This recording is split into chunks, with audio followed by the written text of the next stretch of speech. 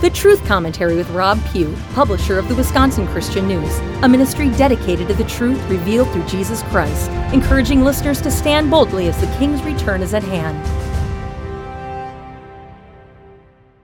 My wife and I were married in 1990. For the first year of our marriage, we lived in a small one-bedroom apartment building. Rent was $300 a month there, which at the time, being young and me having just started a brand new business, was hard on our budget. Today, that same apartment is renting for $800 a month. After a year, we were able to buy our first home, a starter home. Modest, 3 bedrooms, 1 bath, but it had good bones. We paid $29,000 for that house.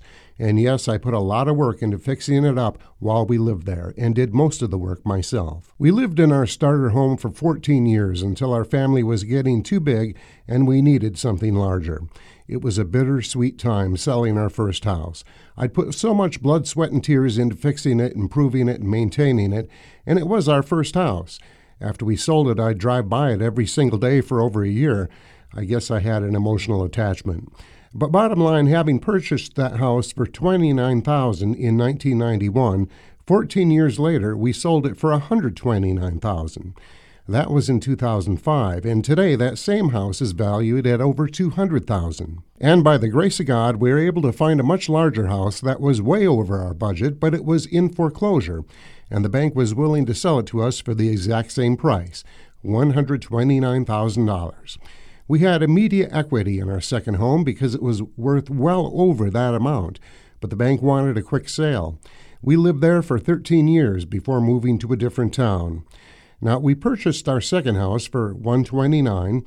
I didn't have to put nearly as much work into this one, and that was a good thing because by this time I was in full-time ministry work with the Wisconsin Christian News, and we were on an extremely tight budget, not to mention being in the midst of raising our family.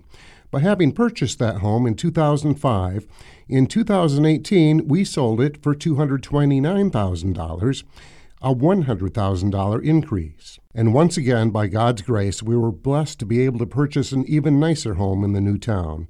We've now lived here for only 5 years, but in that 5 years, the value of our current home has more than doubled. I tend to keep an eye on housing costs because housing costs are indicative of the overall economy. So I watch the local real estate listings on a somewhat regular basis. The cost of homes has skyrocketed over the past 5 years. There's no way in the world we'd ever be able to afford to live in our current home at the price it's valued at now. At the same time, the cost for renters has also increased dramatically. The average cost to rent an apartment is now $2,000 a month where I live, plus utilities. That is for a modest 2 to 3 bedroom apartment. House rentals and duplexes cost even more. Now, have all the homes really increased in value that much? And what does that even really mean? In reality, it's a stark indicator of superinflation because our money isn't really money anymore. It's fiat currency, as it's been for decades. Federal Reserve notes based on nothing. In the last few years, we've continued to print money at a constantly accelerated pace, and this has caused the highest inflation rates we've seen in over 40 years. In the 1990s, I remember we used to be able to go to Arby's and feed the whole family for $5. They had their 5 for $5 deal, 5 roast beef sandwiches for $5. Today, being empty nesters, when my wife and I go to Arby's, we can get 2 of those same sandwiches for $10.32. That's just one example.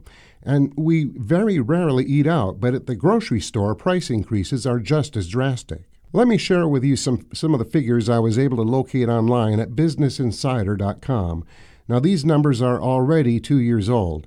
It's basically impossible to find real data on the cost increases for basic necessities that's up to date. I assume the powers that be are censoring and hiding this information because if we really knew the truth and were able to see it all in one place, Americans would be furious. So this information is from 2021, and the increases are what we saw in just 1 year's time. The cost of milk was up 8% in 21 compared to 20. Apples were up 7%, citrus fruits up 10%, fuel oil was up 45%. Propane was up 18% in 2021 over 2020, but I can tell you it has since doubled in price, and gasoline was up 45%. The cost of washers, dryers, stoves, and other household appliances increased by 30%. Men's pants increased 11%, women's dresses increased 16%, and the cost of used cars and trucks went up 45%. Car and truck rentals went up a whopping 88%, hotel rooms up 17%.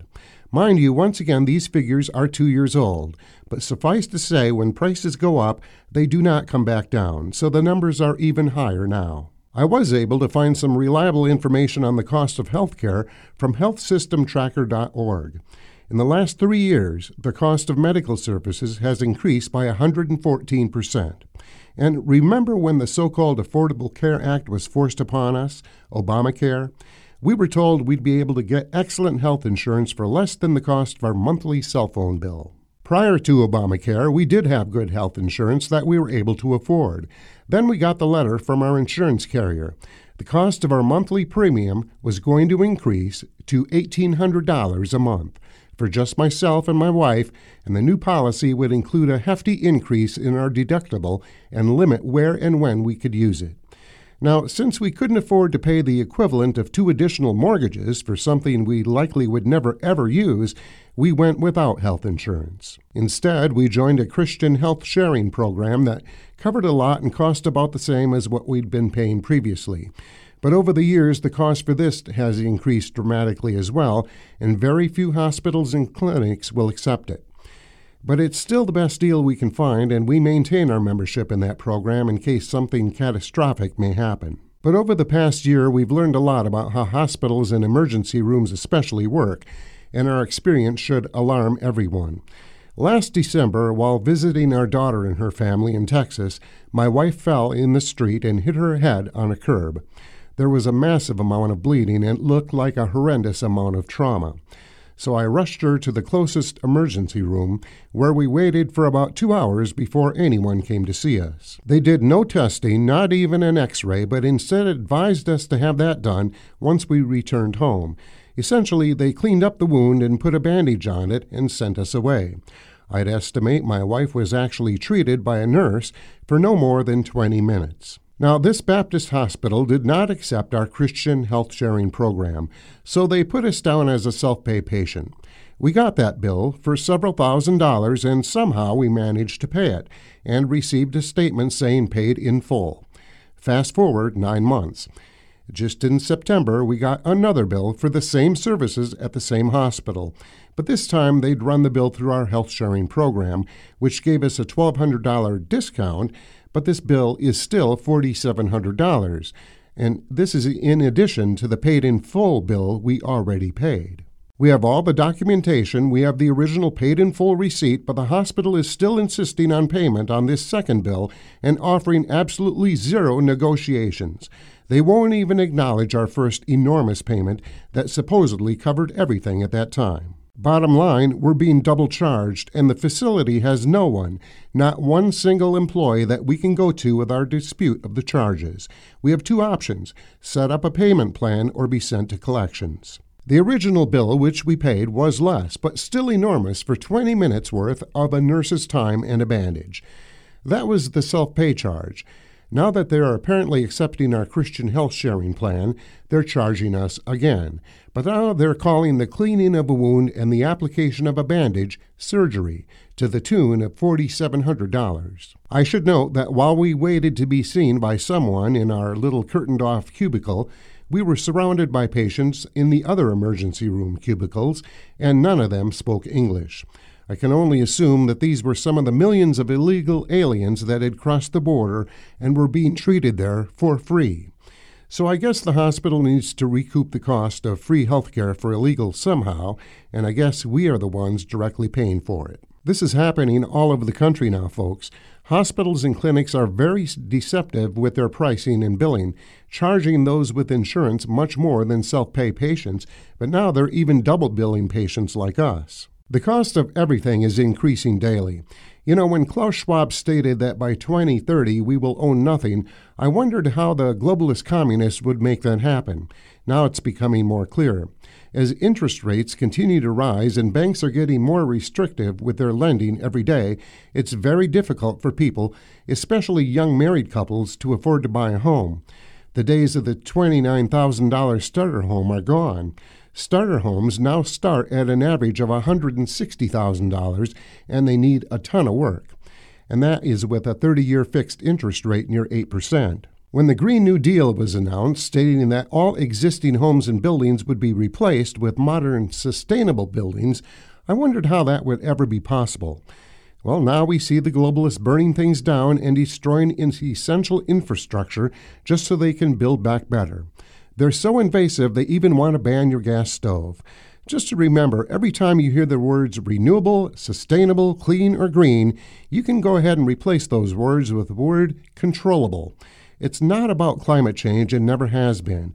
It's always been about obtaining complete control and domination over the world population. And you know, they can't even have an honest debate on these subjects because the leftists ban, censor, scrub, mock, ridicule, and delete all those who offer an opposing opinion, even when it's backed up by real science. They tell us to follow the science, but of course we're only allowed to follow their science. Things like basic biology of male and female are, of course, disinformation. Last year, our government passed the Inflation Reduction Act, which was supposed to help everyday Americans and fight the hyperinflation we're in the midst of. So how's that been working out for us? Well, prices of necessities like food, shelter, and clothing are still on the rise. Interest rates are still on the rise, and this new multi-billion-dollar credit card is being spent primarily on the following: reducing carbon emissions, lowering healthcare costs, yeah, right, and funding the IRS to improve taxpayer compliance. I smell a great reset coming. America's been bankrupt for a long time, so central bank digital currencies will be necessary, resetting our entire economy and, moreover, our entire way of life. When that happens, the last of our few remaining freedoms will be stolen from us once and for all, and we will truly, as Klaus Schwab has told us, own nothing. Audio CDs and transcripts of this message are available when you call me at Wisconsin Christian News, 715-486-8066, or email Rob, R-O-B, at wisconsinchristiannews.com and ask for message number 407. This has been the Truth Commentary with Rob Pugh, publisher of the Wisconsin Christian News. Find us on the internet at wisconsinchristiannews.com. Questions and comments? Email Rob, R-O-B, at wisconsinchristiannews.com. The views expressed are those of the speaker.